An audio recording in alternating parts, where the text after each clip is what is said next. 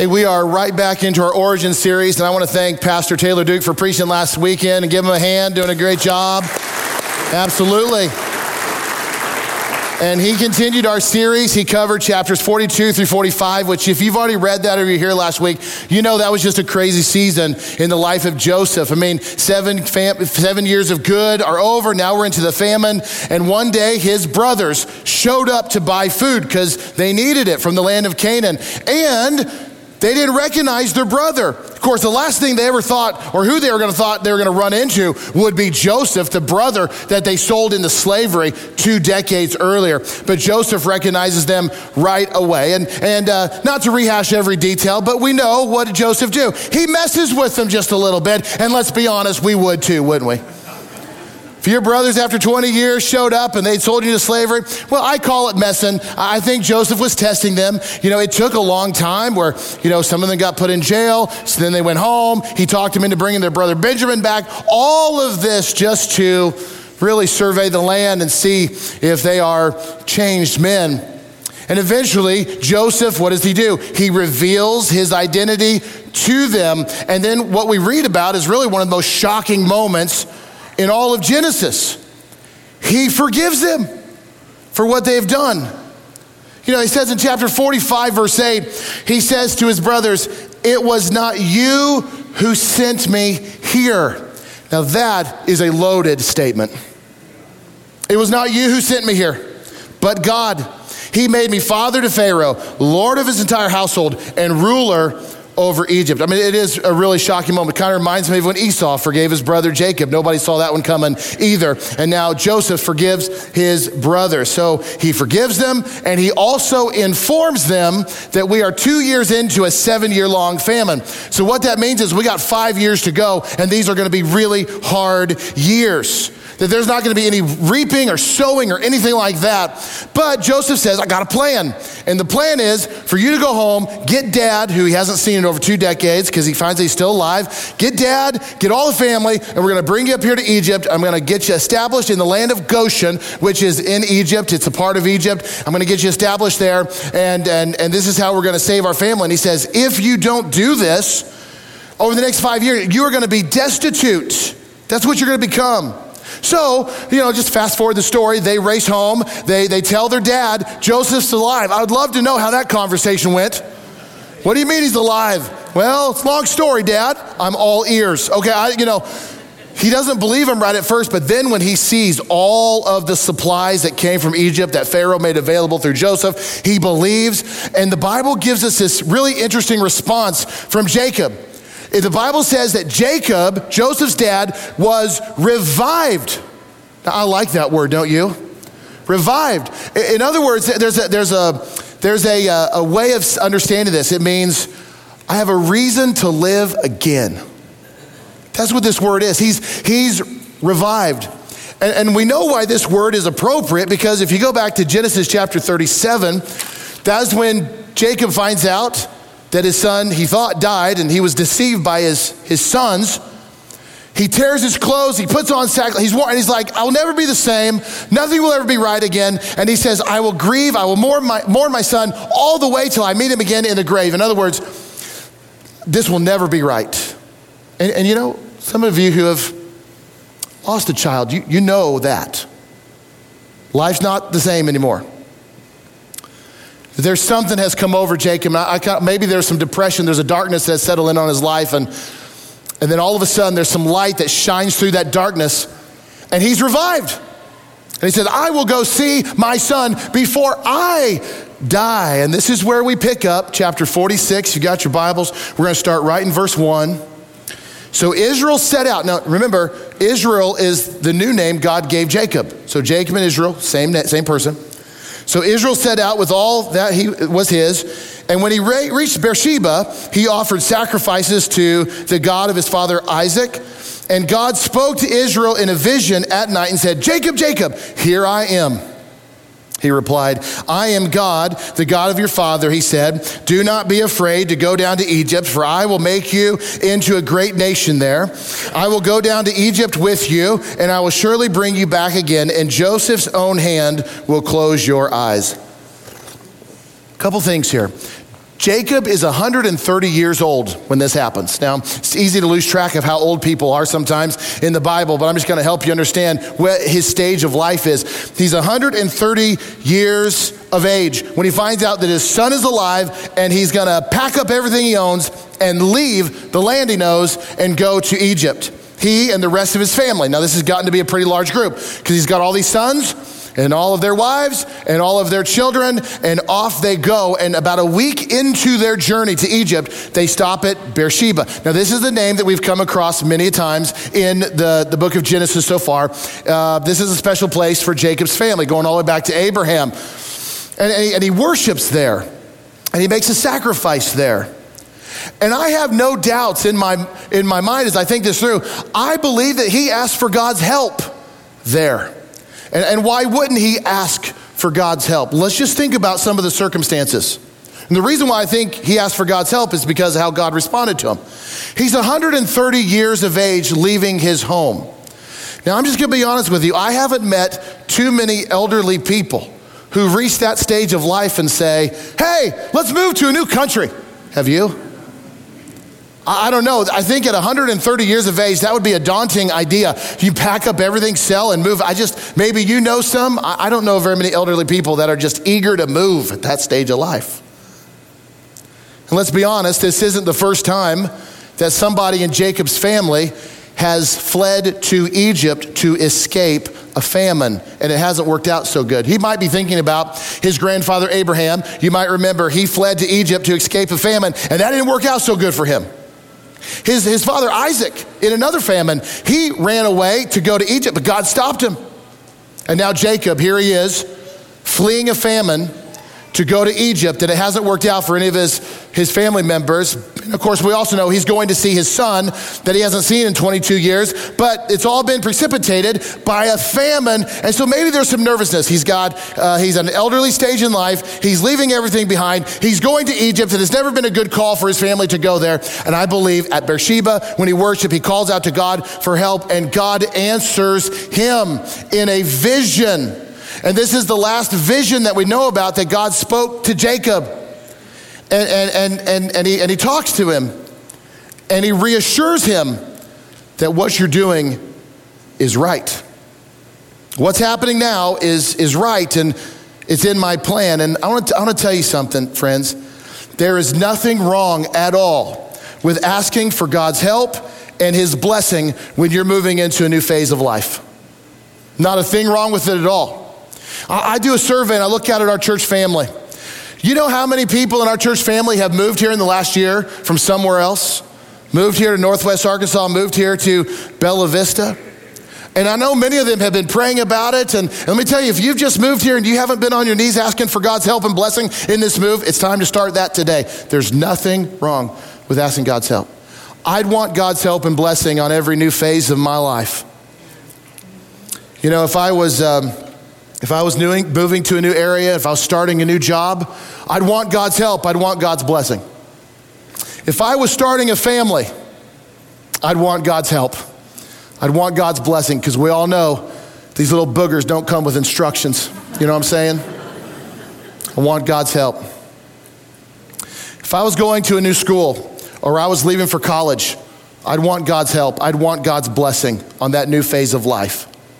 If I was buying a new home or moving into a new home, I'd want God's blessing. I'd want his help on that phase of my life. If I was moving into my retirement years, I'd want God's help.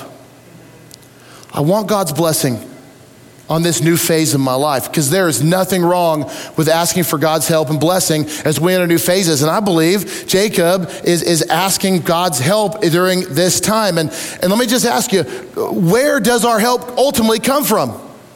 It's all over the pages of the Bible. Like Psalm chapter 121, verse 2. It says what? My help comes from the Lord. That's pretty straightforward, isn't it?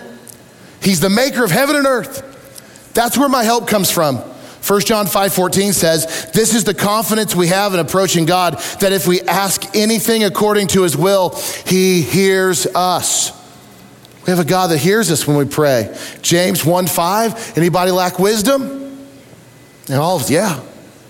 What should we do? We should ask God, who gives generously, to all without finding fault will be given to you. It's okay to ask for God's blessing and help as we enter new phases of life. What I also love is when God answers Jacob, or when he speaks out to Jacob in this vision, what does he say? He says, Jacob, Jacob. Now, I don't really know why God said his name twice. Jacob, Jacob. But if you study the Bible much, you know that God has a habit of calling out to people by their first name twice. He did it to his father, Abraham, Abraham. We've read that before. Later in the Old Testament, we'll hear him call out to Samuel, Samuel, Samuel. In the New Testament, we hear this, Martha, Martha. And probably most famously, what? Saul, Saul. Why do you persecute me? Here we are, Jacob, Jacob. You know what this says to me? You know this double name, this calling somebody else by name. God knows our names. He knows your name, and he knows where you live, and he knows everything there is to know about you. Jacob, Jacob, Saul, Saul, Martha, Martha, Tom, Tom, Mary, Mary, Jim, Jim. He knows your name. You're made in his image.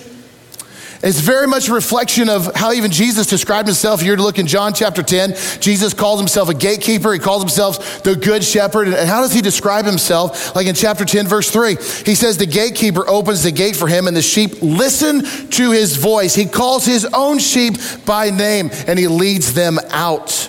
We have a very personal God who knows our names. A couple verses later, Jesus says, I am the good shepherd. Verse 14, I know my sheep and my sheep know me. A couple verses after that, verse 27, my sheep listen to my voice. I know them and they follow me. You know, the Lord called out to Jacob twice. Jacob, Jacob, that was over 4,000 years ago.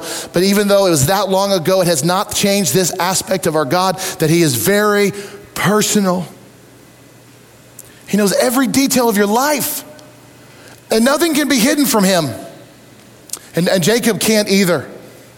And so you have Jacob who's worshiping at Beersheba, and I believe he's calling out to God for help in this new phase of life. And then God responds by delivering what turns out to be 4 promises that you add them all together, it communicates to Jacob, you're doing the right thing, go for it.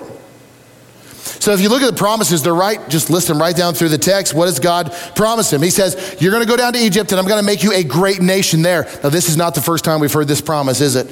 Said it to Abraham, said it to Isaac, said it many times to Jacob. And here we are again. He's heading into this new phase and he goes, let me remind you, I'm doing something with your family. I'm gonna make you a great nation there.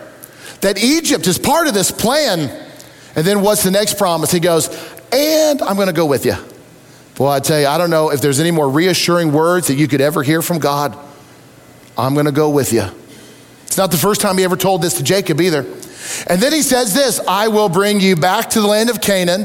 And he says, your son Joseph is gonna close your eyes. So what this means is you're gonna die in Egypt, but your body is gonna come back. And we see this played out in the rest of the Old Testament. Your body's gonna come back. The land of promise that I promised to your grandfather Abraham, your father Isaac, and to you, you will be buried here. What a tremendous promise, these 4, that assures him that what I'm doing is correct. Now, if you read the rest of chapter 46, it's just a big long list of names. This is Jacob's family. It's a list of all the people that left the land of Canaan to go to Egypt with Jacob. And this becomes a pretty large group when it's all said and done. Verse 27 tells us exactly how many. The members of Jacob's family, which went to Egypt, were 70 in all. And some of you are like, holy cow, I can't get my family of 4 in the van and out of town on time. Can you imagine traveling with 70? And then all that comes with that. So they make it to Egypt after a long journey. And I really wish the Bible gave us more details about this reunion that Joseph has with Jacob. I mean, it's 22 years coming and we don't have, I'd love to be a fly on the wall and just see what that reunion was like. But this is the detail we get. Look at verse 29. As soon as Joseph appeared before him, he threw his arms around his father and he wept a long time. And I'll be honest with you, I have no idea what a long time is. Your long time is different than my long time. And so whatever a long time is, they embraced and they wept and they were happy tears. They were overcome with emotion. A long time. Do you get the impression when reading about Joseph that he's a fairly emotional guy? I do. I mean, when he sees his brothers for the first time, he weeps over them. There's another time that he's in the room and he kicks all the Egyptians out of the room and he weeps so loudly over what's happening in his family that they hear him through the walls and the whole house is talking about Joseph's emotions. When he reveals his identity to his brothers finally, he's a basket case. He weeps over them. When he gets to, embrace Benjamin, his younger brother, he weeps again. Joseph's a pretty emotional guy. Are you very emotional? Are you emotional? I always prided myself in not being very emotional. For years, I've kind of been one of those guys like, I don't want to cry. But I don't know if I'm just getting a little older now. The tears come a lot easier. I don't know if you've had that experience. I don't know if things hit me different. I'm just at a different stage of life, but I kind of think of myself as a little bit more fairly emotional guy. I'll give you a couple examples. When I'm watching a video of a soldier coming home from war to surprise his family, oh man, I'm a mess. And then I usually get those videos sent to me and there's like 10 of them in a row. And by the time I don't even know why I put myself through this. By the time I get to the end of it, I'm just, oh my goodness, I can't take it. Like the father running into the school and his son, I just can't take it. Somebody shares a very emotional story or something about their life. And for those of you that don't understand, something gets right here. What is that? I don't know what it is. It's right here and it starts to go up. And I don't know what it pushes up, but it swells this part right here. And then, I don't get it.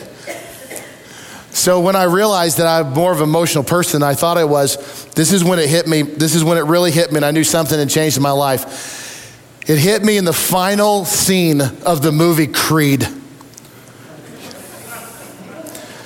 I'm a huge Rocky fan.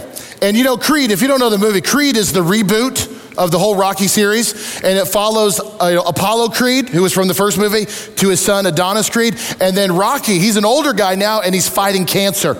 And in the final scene of the movie, you have Adonis Creed with an older, very sick Rocky Balboa, and they're walking up, these are the famous steps to the Philadelphia Museum. And if you remember the first movie, Rocky, the training montage, young, strong Rocky, dun, dun, dun, dun, dun, dun, and he gets to the very top, and there's been a statue up there for years, you know what I'm talking about?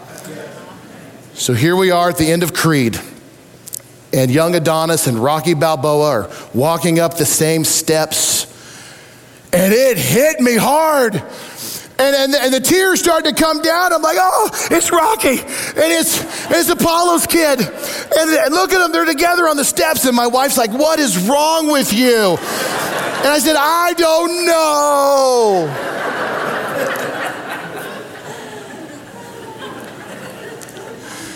If I had been in the room with Jacob and Joseph, I promise you, I would have been weeping. That would have got me. I'd have been a mess.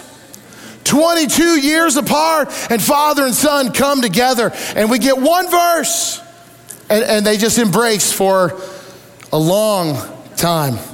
It's a special, special, special moment. And at the end of it, when they get done hugging, Jacob says this, now I can die. That's a loaded statement, That's a statement made by somebody who has come full circle in life. And he says this specifically in verse 30, now I am ready to die since I have seen for myself that you are still alive. I've seen it all. I'm just so ready. Life is complete again. And I would argue this. Only a Christian could ever have that. Because only a Christian is really ever ready to die. Only a fully devoted follower in Jesus can look at a life that's come full circle and say, I can go to heaven now. So Jacob, he feels like, man, my life is complete. And I could die and it would be just fine. Little does he know that he's going to live another 17 years. Did you know that? He's got 17 more years to go. And by all accounts, they're very happy, fulfilled, rewarding years with his family. Now next week, we're gonna finish off Jacob's story. And can you believe that this whole series is coming to an end next weekend? We're gonna finish the book of Genesis. I don't know what I'm gonna do without Genesis. I don't know, but anyway. 26 weeks, wow. But we're going to bring his story to an end next week. But I want to point out a little detail that maybe a casual reading of the text wouldn't reveal. How old was Joseph when he got sold off into slavery? He was 17. Jacob had Joseph for 17. And now, a couple decades apart, God brings Joseph and Jacob back together, and God is going to give Jacob another 17 years with his son. Now, I don't know if that means a hill of beans, but it also might just be a nice example of how sometimes God blesses and harmonizes our lives quite well. And I just wanted to point that out to you. So the entire family is now reunited in Egypt, and Joseph's got a plan. He gets them set up into the land of Goshen. But here's the deal. Even though Joseph is the second highest ranking official in Egypt, he just does not have the authority to give away land and to let his family live there. So he's like, Pharaoh still has to sign off on this. I know Pharaoh knows you're coming. I know he said give you something good, but he still has to sign off on this. I got to go talk to him. So this is where we pick up in the story. Look at verse 31 of chapter 46. Then Joseph said to his brothers and to his father's household, I will go up and speak to Pharaoh and will say to him, my brothers and my father's household who were living in the land of Canaan have come to me. The men are shepherds and they tend livestock, and they have brought along their flocks and herds and everything they own. When Pharaoh calls you in and asks you, what is your occupation? You should answer, your servants have tended livestock from our boyhood on, just as our fathers did. And then you'll be allowed to settle in the region of Goshen. And this is a very interesting detail that we learn. For shepherds are detestable to Egyptians. That's very important. In fact, the 4 verses that we just read together, I would argue, are among the most significant of Joseph's whole story. And you might be, well, how is that so significant? I'm going to show you, but it's loaded, actually. Not like I said, a casual reading of the text probably wouldn't reveal it, but this is packed. And this is why. Because God is going to use an already existing prejudice against shepherds to advance his promise. I'm going to show you how, but God is going to take a prejudice that's already exists in the land of Egypt, and God is going to use that for his good and his promises and his glory. I don't know what it was about shepherds that the Egyptians didn't like. We don't have any of those details. They just were considered lower class people. They didn't associate with them. They wanted nothing to do with them. Well, what was Jacob's profession? What's been the family profession for decades? They're shepherds. They're nomadic people. They move around all the time. And as this plays out, you're going to see this in the text. As it plays out, you are going to see the sovereignty of God. You're going to see God's promises come into focus. You're going to see the hand of God doing things through an already existing prejudice in the land of Egypt. God promised Jacob what? I'm going to make your family into a mighty nation, and that's going to happen in Egypt. And here's what we find out. The only way that this family can grow and develop into a mighty nation is if they maintain their identity. They got to maintain their identity. They can't just be mixing it up with the Egyptians. So here's what's fascinating. We know what would happen, right? We know what would happen if Jacob's family just moved into town, moved wherever they wanted in Egypt, and they just started intermingling with the Egyptians. We know, because we've seen this many times in the Bible, that over a generation or two, that's all it would take, that they would lose their identity as Jacob's kids altogether. They would start intermarrying with the Egyptians. They would start having children together. They would start adopting some of their own practices. A generation or two later, there's no distinguishable difference between Jacob's family and the people of Egypt. And God knows this. And that's not his plan. God's got an entirely different plan for what would become the Israelite people.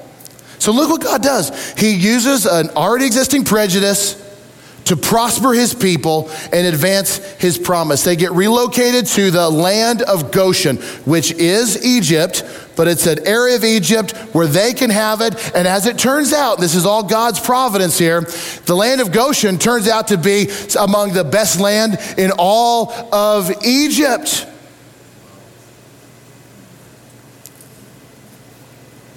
And it's in the land of Goshen that we see Jacob's family explode in growth over the next couple hundred years. And this was all God's doing.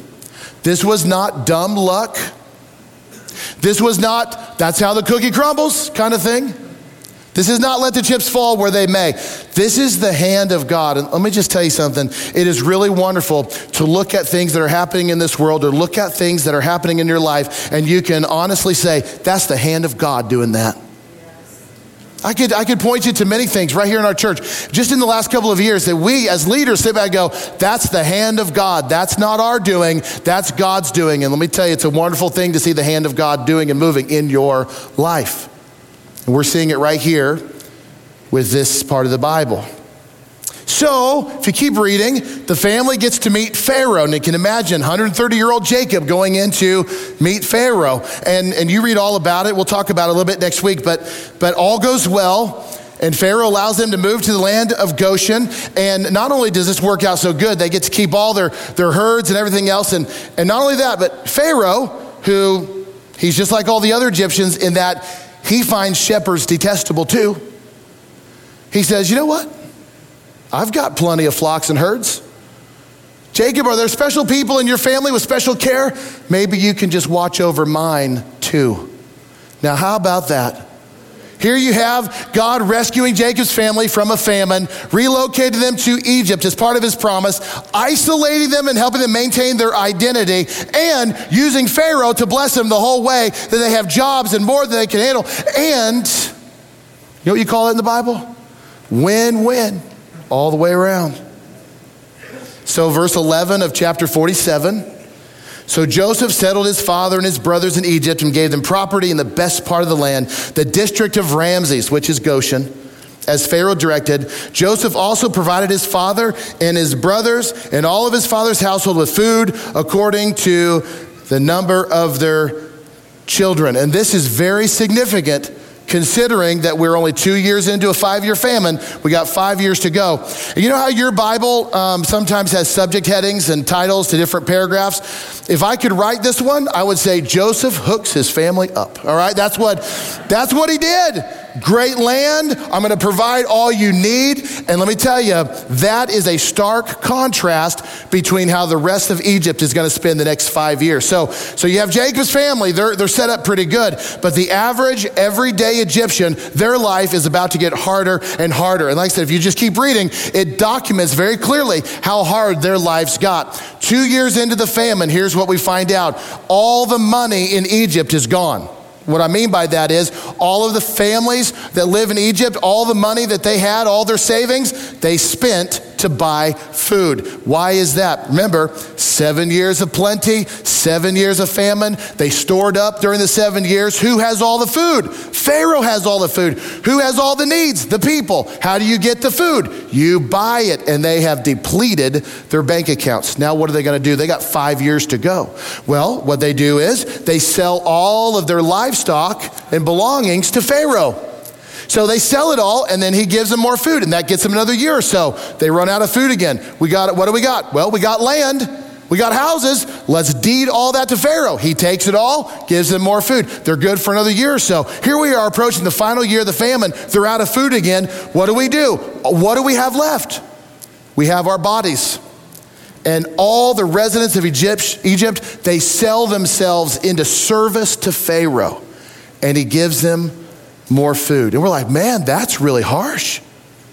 That's really harsh. I mean, they've sold themselves basically into slavery so they could eat. And we say that today, that's really harsh, but you know what? That's not the reaction that we read about from the Egyptians. The Egyptians didn't think that was really harsh. They were so thankful to be alive that they praised Joseph for saving them. I guess you just get to the point where your circumstances are so severe, you're just glad you still have a roof over your head and food to eat. You don't care that Pharaoh put his brand on your animals. You don't care that his name is on the deed of your land. You're just glad that you and your family are alive, and they praise Joseph. Look at chapter 47, verse 25. This is what they say to Joseph. You have saved our lives.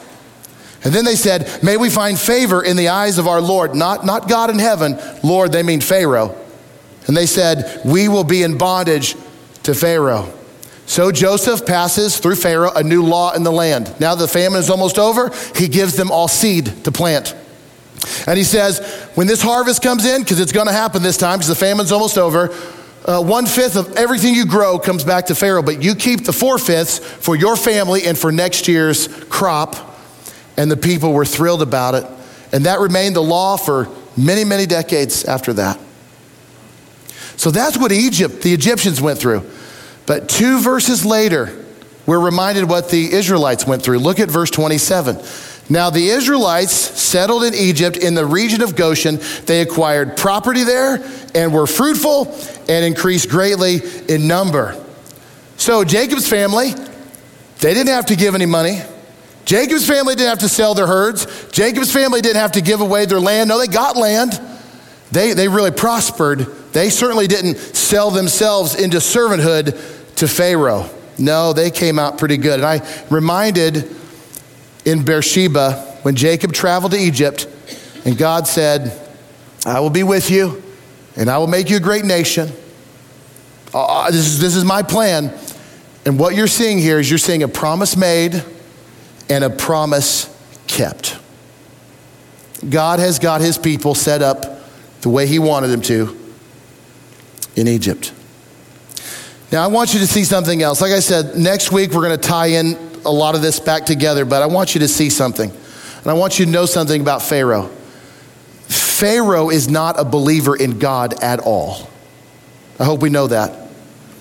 You know, when we talk about the God of Abraham, Isaac, and Jacob, Pharaoh could care less about that. In fact, he's a pagan. He worships many gods. And just like all the people in Egypt, they worship all kinds of gods. And I'm sure, I would imagine that Joseph has told Pharaoh all about his journey and about the Lord, but he could care less about Joseph's Lord. That's not who Pharaoh is. Yet, I want you to see something.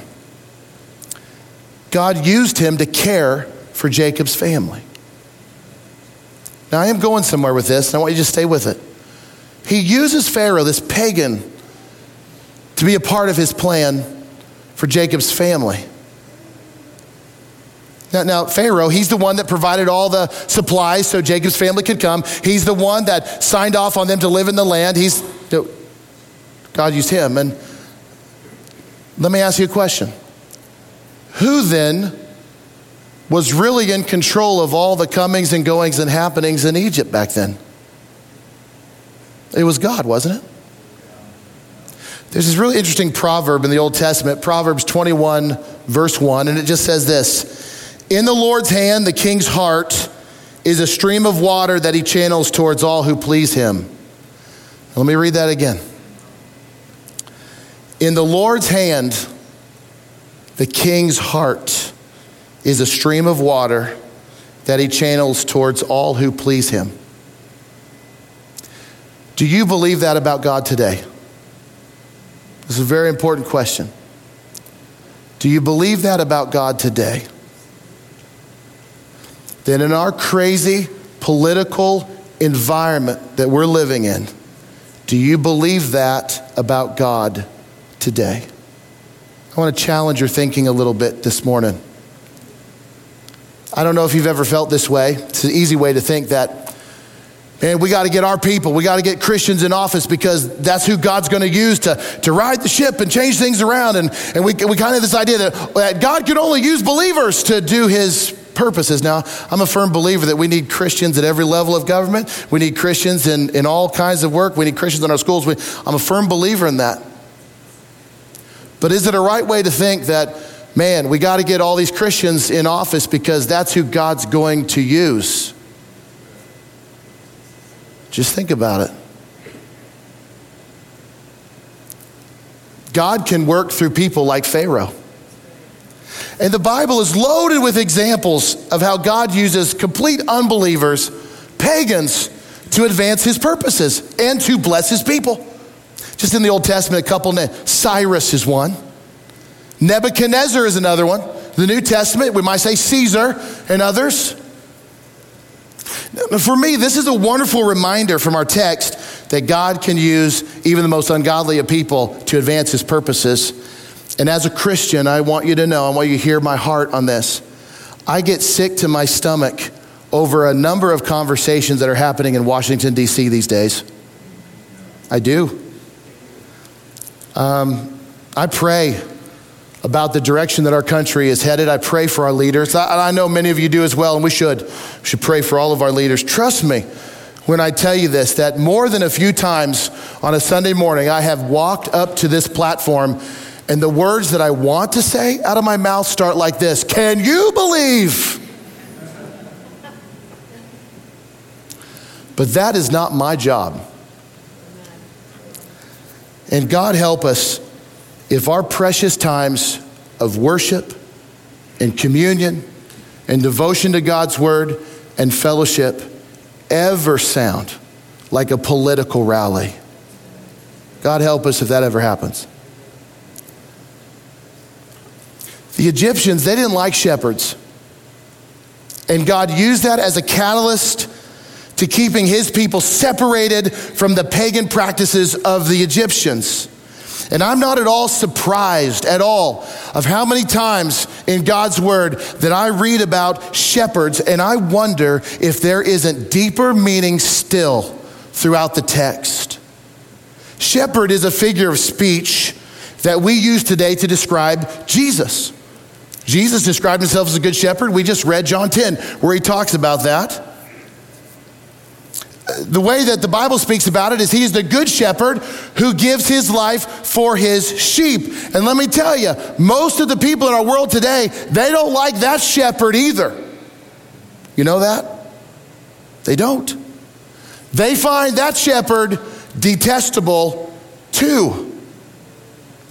And I'm talking about the real Jesus. I'm talking about the Jesus, the Christ, the Lord of the Bible. I'm talking about the one who was born of a virgin, who performed miracles, who preached about the kingdom of God, who died on the cross for the forgiveness of the sins of the world, who was raised to life 3 days later, who ascended into heaven, and who we know is coming back again. That good shepherd, that's the one today that our world finds very detestable. And did you know that it is still God's plan for his people to be separated? Do you realize that? It is still his plan for his people to be separated, to surrender to the good shepherd. That forms the basis of our separation. And separation from what? Is it from people? I don't think so.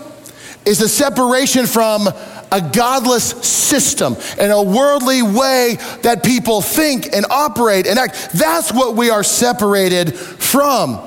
We are God's people today. It's different. It's not Jacob's family anymore. It is the church. That is God's people, and God's desire is the same. I don't want you intermingling with the worldly, godless systems of the world today. You are called to be separate. There's a word for that in the New Testament. It's called holy. Holy. As we follow the good shepherd. What that means is we don't look like, act like, talk like, think like, engage like the world does. And we're God's people, and we're still called to be separate. And the good shepherd is the one that forms the basis of our separation. I think 1 John 2:15 says it about as well anywhere.